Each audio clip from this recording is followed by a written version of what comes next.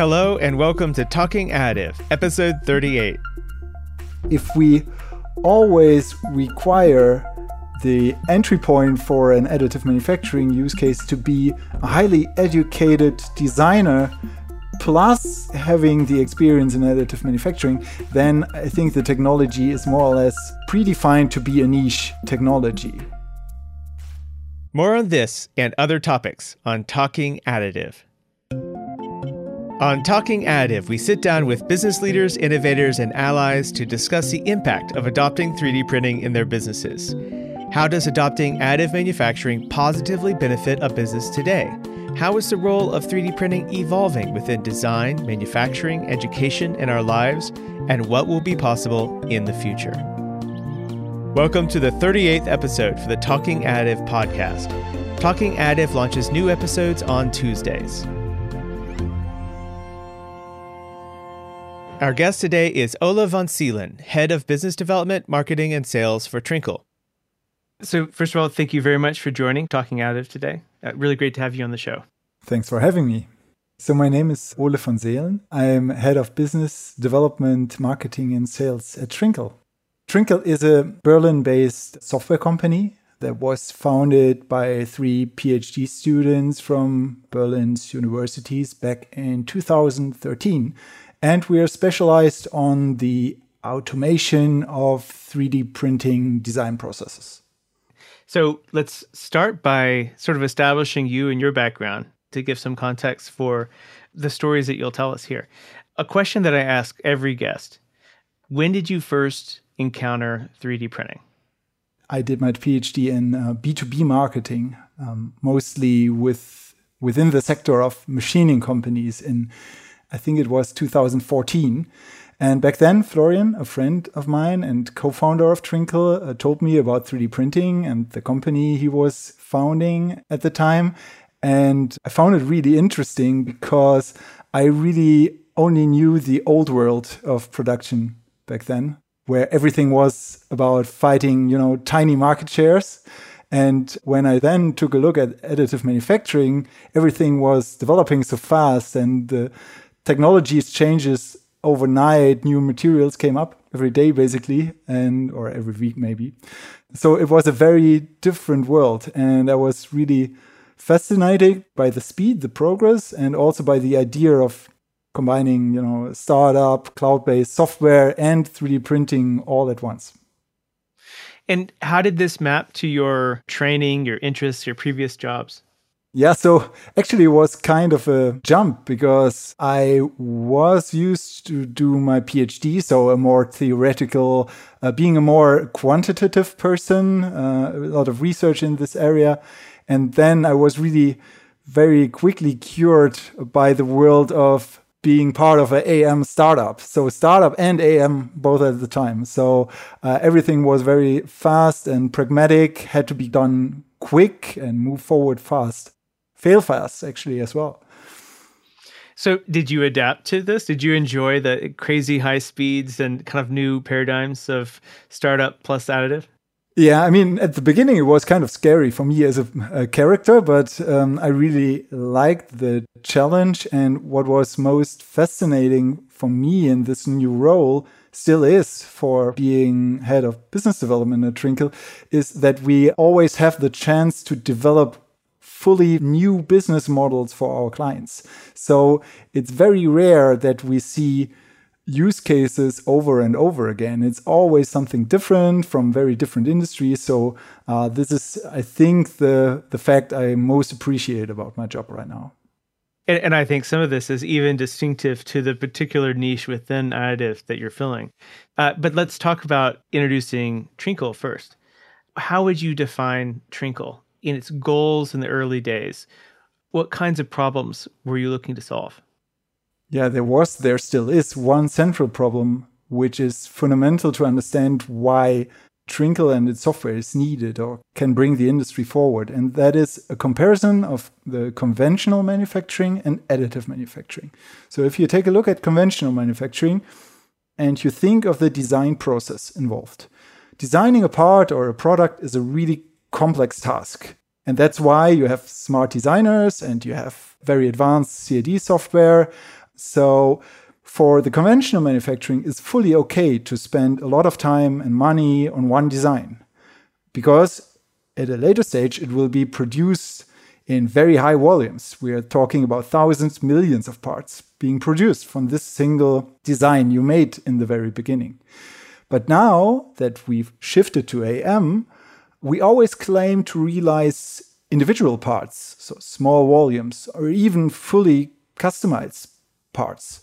So if you then think again and imagine we would spend hours or days for each individual design, then we pretty sure will kill the business cases behind those applications. So there needs to be a shift in the way we approach designing when we talk about additive manufacturing applications.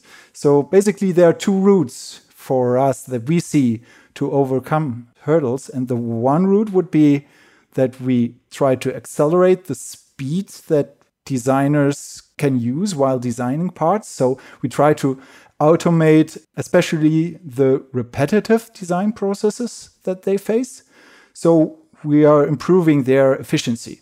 So designers of today make more efficiently their designs for additive manufacturing. Or the other route would be even enabling new people that do not have design skills today and they do not have experience in 3D printing so far, but we still might be able to enable them to design or at least adapt parts for their individual needs. And these two routes, that is what we try to address with our software, which we call Paramate. And it can be thought of as a software system for design automation. And it can have those two different aspects of design automation. That's really a helpful description, not only of Trinkl, but of some of the opportunities of additive manufacturing. So when Trinkl was starting in 2014, how well did companies understand the possibilities to even address things in the nimble way that you help them do now? Yeah, to be honest, most companies not at all back then.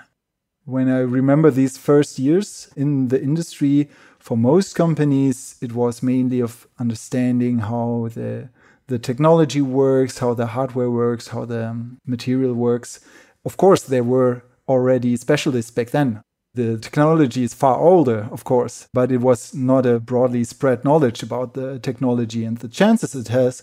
So back then, we started the company, but there was really no need discovered yet for most of the companies. So most companies were fully fine by having 2-3 specialists. They were doing the prototyping, they were doing the first designs, and everybody was happy and fascinated what these cool new machines could do. And nobody really cared about how to scale such a business case in a later stage. That makes sense from what we've been learning from the companies we've been working with as well. I remember conversations I would have with industrial customers in 2012, 2013, 2014. I would suggest you can use this to speed up processes and get more people involved with design. And they would say, well, you know, I've got a guy that does it and he's really fast. He just goes to our metal machine shop and just makes the part really quickly. So why do I need 3D printing? And my response at the time was, do you really need a full metal shop and somebody capable of doing that to facilitate all of your parts? And they're like, well, that's just the way it's done and everything has to be in metal. And then now flash forward to today, and it seems that there's a huge array of tools, but also the element that I really want to bring up now, how has Trinkl been able to help with enlarging the stakeholders, the number of stakeholders who can be involved with part design, part validation, and use? Yeah, that would be one route of the two routes I tried to address before. So on the one hand, we are trying to help the designers to be faster, but we also, like you said, we want to open the technology for a broader audience, or maybe not even audience, but users. So if we always require the entry point for an additive manufacturing use case to be a highly educated designer, plus having the experience in additive manufacturing, then I think the technology is more or less predefined to be a niche technology. So the idea would be to open up those use cases where the integration of the end user might be beneficial. And we need to include them in the design process. We need to get them into interaction with our design processes. And only if we can do that, we can realize all those nice mass customization use cases, which we described years ago and created all these nice PowerPoint slides for and so on. Oh, I feel that struggle. That's fantastic. Yeah, so time has caught up with what you already identified quite early on. And now you can regularly see even traditional manufacturing being really curious about this. Can we talk a little bit now about how Trinkl addresses this? And one of the unique things that you mentioned early on is that you have the opportunity, unlike almost any other moment in the kind of ramp up to industrialization, you get to look at each process in a very unique way. And so you might use a different mix of your tools there in terms of your expertise in understanding the processes and design for manufacturing techniques really appropriate to certain solutions, and also understanding the needed part or process that they're doing and being able to offer solutions. So how can you guide us through what Trinkl can do to address these kinds of things?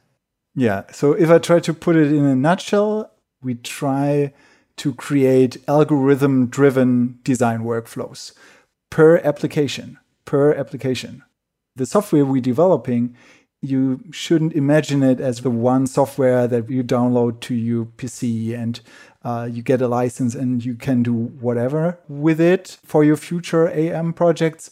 It's more as an application-based software. And you could imagine it as a platform. It's modular. It's meant for being used in the cloud. So it's all dedicated to high-performance cloud usage. And it's trying to clear the path from repetitive design efforts for the manual user. So what we do with this software platform, we take a certain application from a client, and then we try to combine, on the one hand, algorithm-driven CAD, so algorithm-driven operations, with intuitive and hopefully interactive configuration interfaces. So at the end, there will be a user interface, and it does not necessarily have to be part of the software. It can be a website, it can be part of your intranet page if it's an internal application. It could be a mobile app, anything really. And this interaction of algorithms and intuitive interaction by the end user. This is the key and I think the unique characteristics that we have in our system.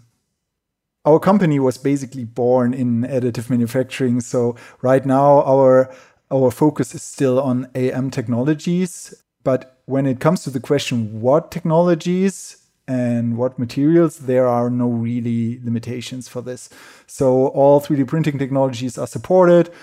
We can apply automated workflows in there. That doesn't mean that it doesn't matter what kind of 3D printing technology you choose. And it also matters a lot what material you use or you want to use for 3D printing at the end. It just means that we need to incorporate these decisions about the technologies and the materials you plan to use within those rules and constraints that you set up in the very beginning. So it makes, of course, a world of a difference if we are talking about SLS or FFF.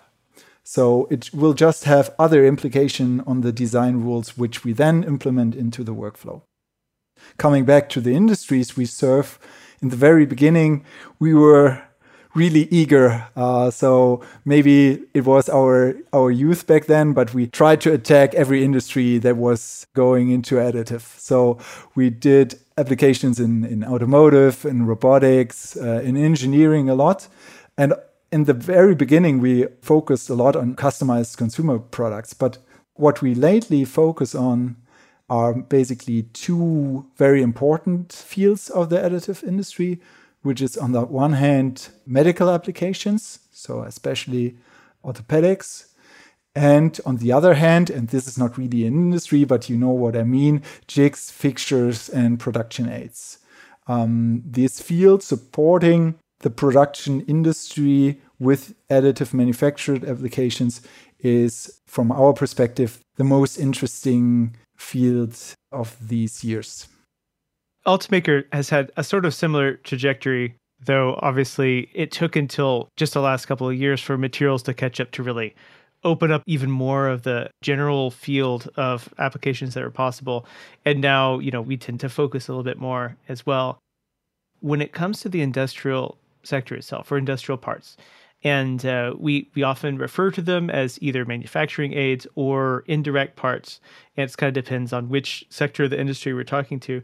There has been, particularly of late, more acceptance of the kind of output from all additive manufacturing processes.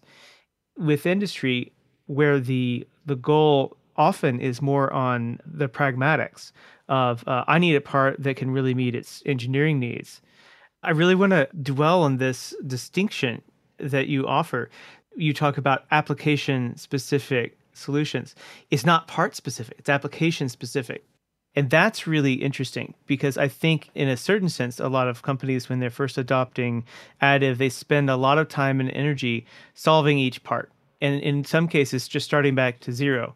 And when you say application specific, you're not saying that. You actually have, with the whole apparatus you mentioned there of the ways to continue to configure that are built into the effort that you put into providing the tools that will be used, the ability to accommodate other things that match that application.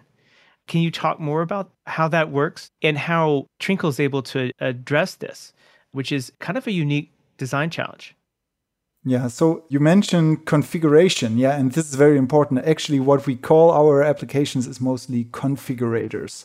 It's a little bit mixed up vocabulary, I know, because you see a lot of configurators already in the web, and most of the time it's about changing color or changing the material. But we are really talking about configuration of designs from a geometrical point of view. So you're completely right. We are not optimizing one particular part. We are talking about configuring families of parts or groups of parts. So whenever we come across an application where 3D printing is used to create variations of a geometry. So for example, you want to create a pair of glasses. You want to create an eyewear frame. And you want to do that custom for your end customer in the way that this pair of glasses matches the geometry of the face, for example. Then you need to have an individual geometry for each customer. Might be adapted to the scan of a face, for example. So what we try then is we try to set up a workflow for this particular product to be configured, driven by maybe a scan or maybe some input. Aesthetical input may be defined by the end customer itself. So it's not the task to create the one super nice design for a 3D printed eyewear. It's about creating a workflow for a scalable application for individual eyewear using additive manufacturing. So I want to talk about the realities of looking at traditional manufacturing processes versus this new route that you offer. In a traditional manufacturing process, and this is definitely simplified, you have clear scope and parameters set up for what you're producing so that you can meet that need. You design the part, then you validate that your design was correct. And you might even have, depending on the industry, compliance office, or you might have analysis to assess, how successful your solution was to prepare the way for manufacturing. Can it stay within tolerances? So all this laborious process just to commit to a moment where you have a fixed pattern and now you're ready to run it at a large scale. Now, maybe part of the secret is that already your process can accommodate more quantities than 10,000 and up. Do you want to talk about how you're able to draw on all these different sort of departments of design and design for manufacturing consideration? Yeah, so the topic you tackle now is probably one of the biggest hurdles those serial production applications have in 3D printing, because you're completely right. In conventional manufacturing, there's this one moment, this one version of the design which get then cleared and is ready for production. If we have a family of parts or a family of a product, and it could have unlimited numbers of combinations, there is not this one design which we can give to approval and then everything is finalized. So we have to handle a lot of rules and constraints. And when we clear something with our clients, let's say their quality department, for instance, then we have to clear a full range. We have to get a generic green light from those departments. And that makes it so complicated because most companies don't think that way or never thought that way. So they have really to get more familiar and more accommodated with this vision and with the technology in total.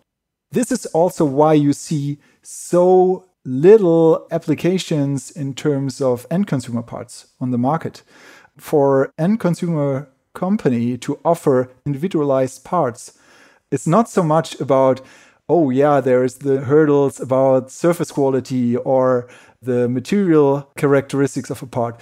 What is most scary for those companies is that it's completely off their regular processes and rules and quality assurance they have in their companies applied. This is what makes it so hard for them. And that's why we see way more applications so far in the industrial sector where those hurdles are simply a little lower. I mean, they are still high, but it's easier to overcome and it's more directed to the added values of a specialized part. They outweigh the fear you might have of an unfamiliar process.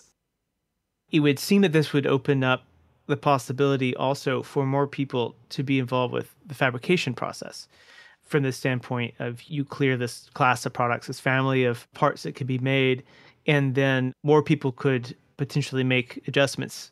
Do you want to talk about how this changes things? Having it so that if you want to make an adjustment that can be fulfilled by the configurator, you don't necessarily have to go back to design and start from scratch to make a minor adjustment. For example, making a new gauge when you have a different product coming through.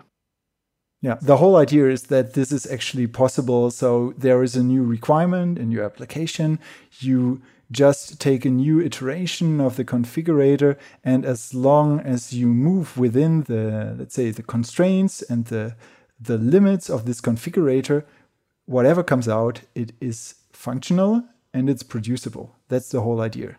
So by definition, when we set up such a design workflow, we have to understand the design in the full range. We need to define with our clients exactly what combinations can be achieved within the configurator, what independencies might be popping up between the different variables used.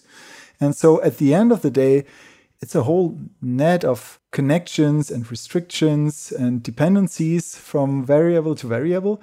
And this is why there is simply no other way of dealing with it other than scripting those designs. And this is the core, really, of our application, that in the center there is a kernel which is fully optimized for script-based designing. We developed that because we didn't find a proper solution on the market back then.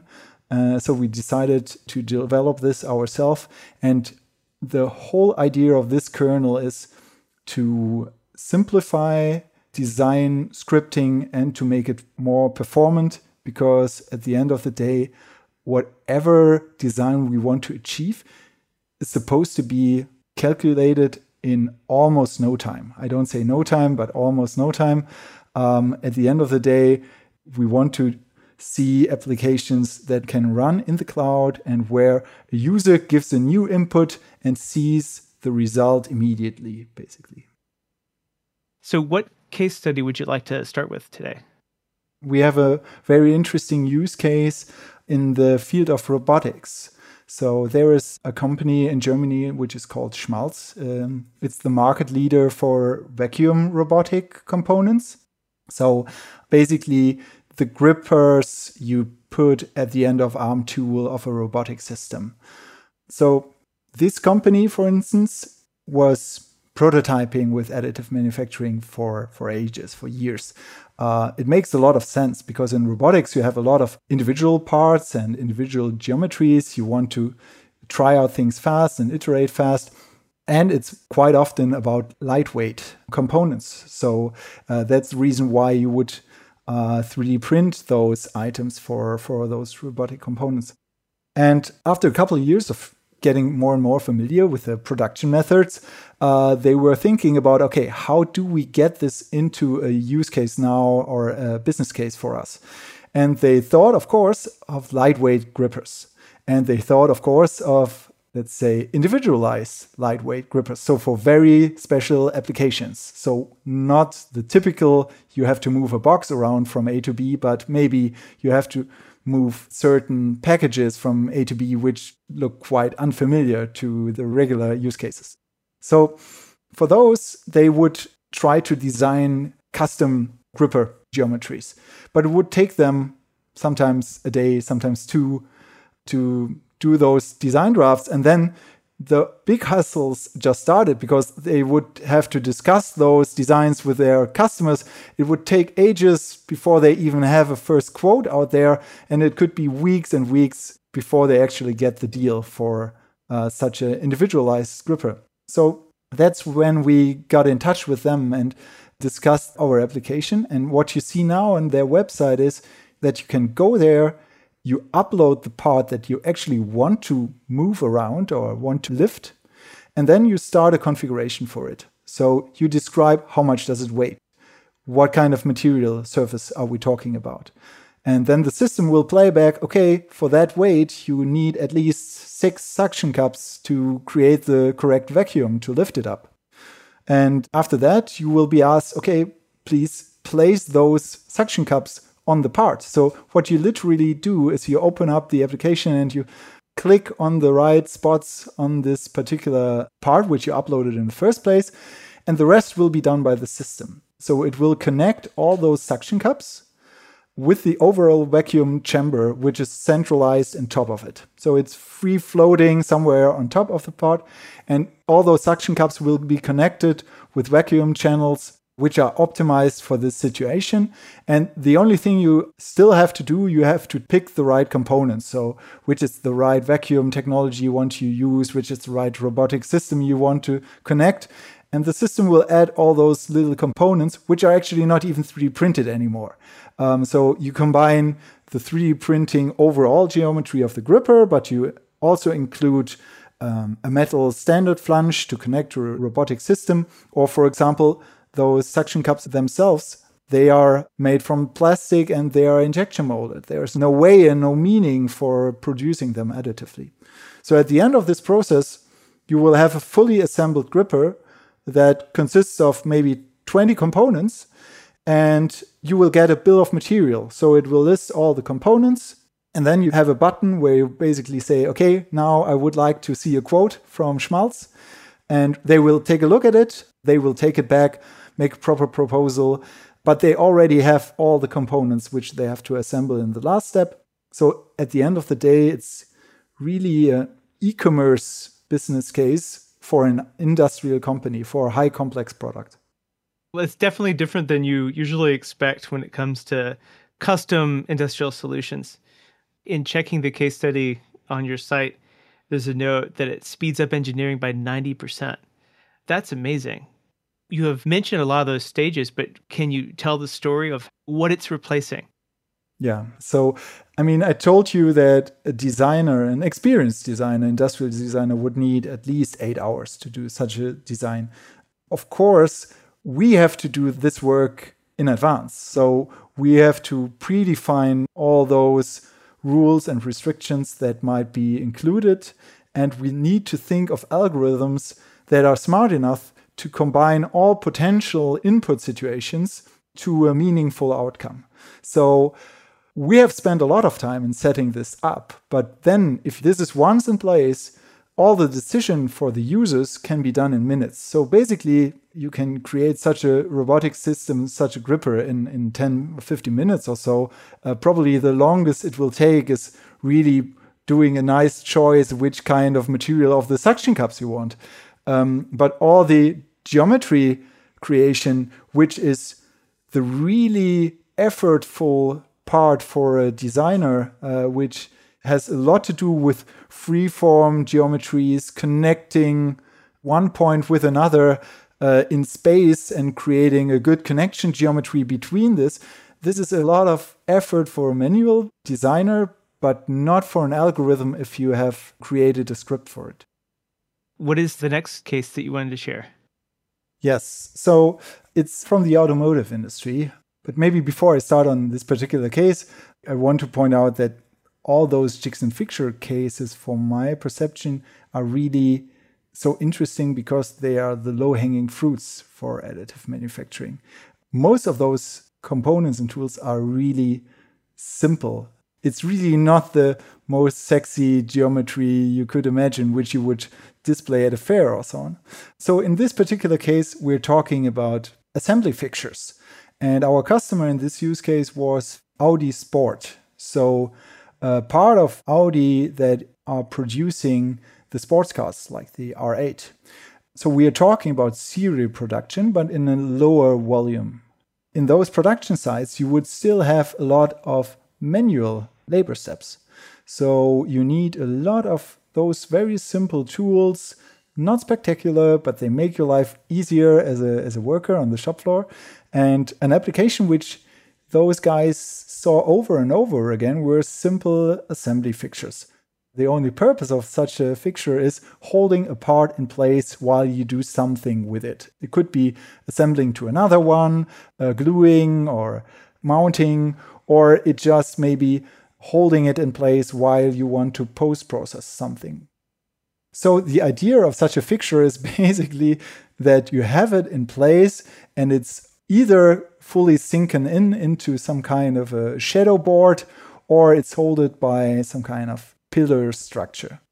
And those colleagues at Audi back then, they explained to us, well, we can design all those parts. It's not such a big deal. Like every designer for additive manufacturing could do it easily, but it just piles up on their desk. Like their colleagues come over and say, okay, you have these great FFF printers, so could you easily do this and that for me? You did it for my colleague last week, so can you do it again? And of course, they want to satisfy all their internal clients on the shop floors. They're quite happy because it took so many years until 3D printing usage lifted off. And now they come into the next problem that they simply don't have the capacity to do all this. So again, there are those two routes, either making their job way faster or getting other not trained users on board to create those fixtures themselves. And this is what we did in this project. So we set up an application where you would simply upload the part which you want to hold in place. You would orientate it in the way you like it. And then you would define where should be those touch areas and how strong should they be and how far should the part sink in. And maybe you want to adapt it with a clamp.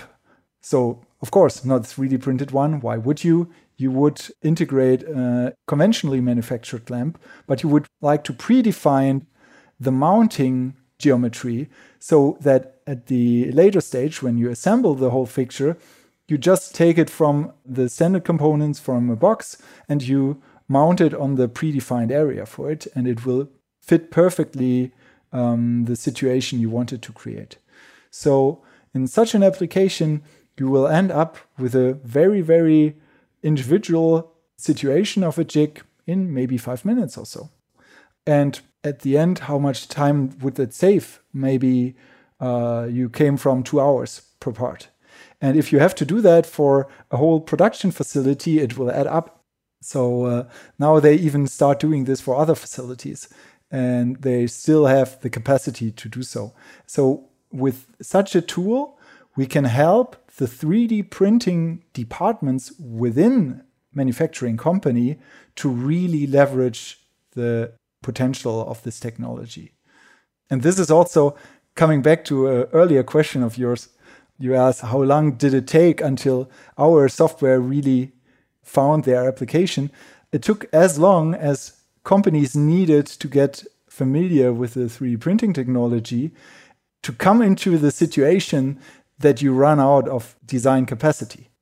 This propels us rapidly into the last part of our discussion. Now, do you think over time that there will be the expansion beyond the lowest hanging fruit into these other areas of end-use parts where you'll be able to leverage your knowledge of additive manufacturing to solve more types of problems and really compete aggressively against even other fabrication methods?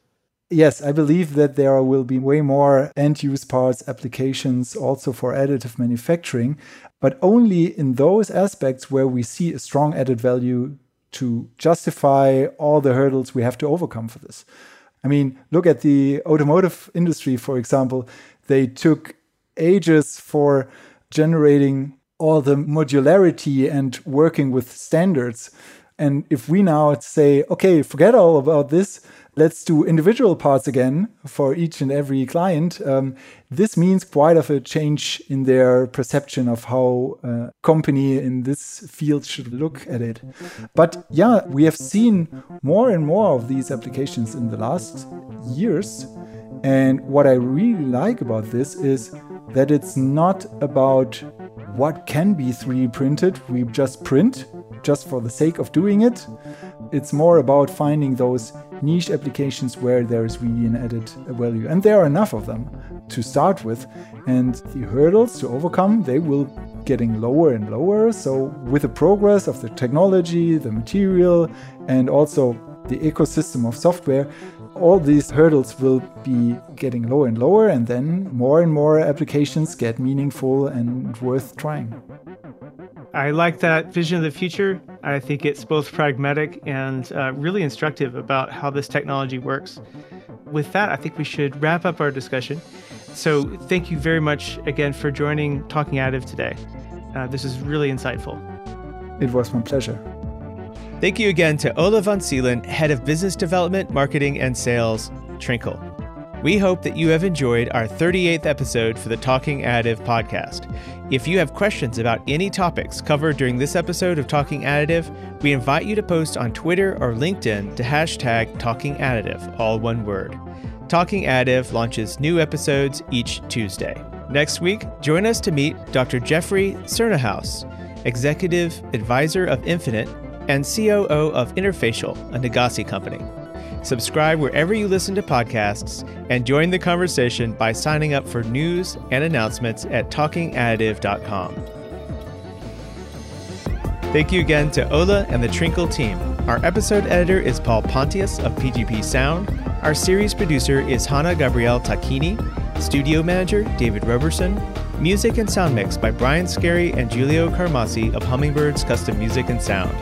I am host and producer Matt Griffin, and thank you for listening. On Talking Additive, we hold conversations with colleagues and customers about 3D printing's impact on business.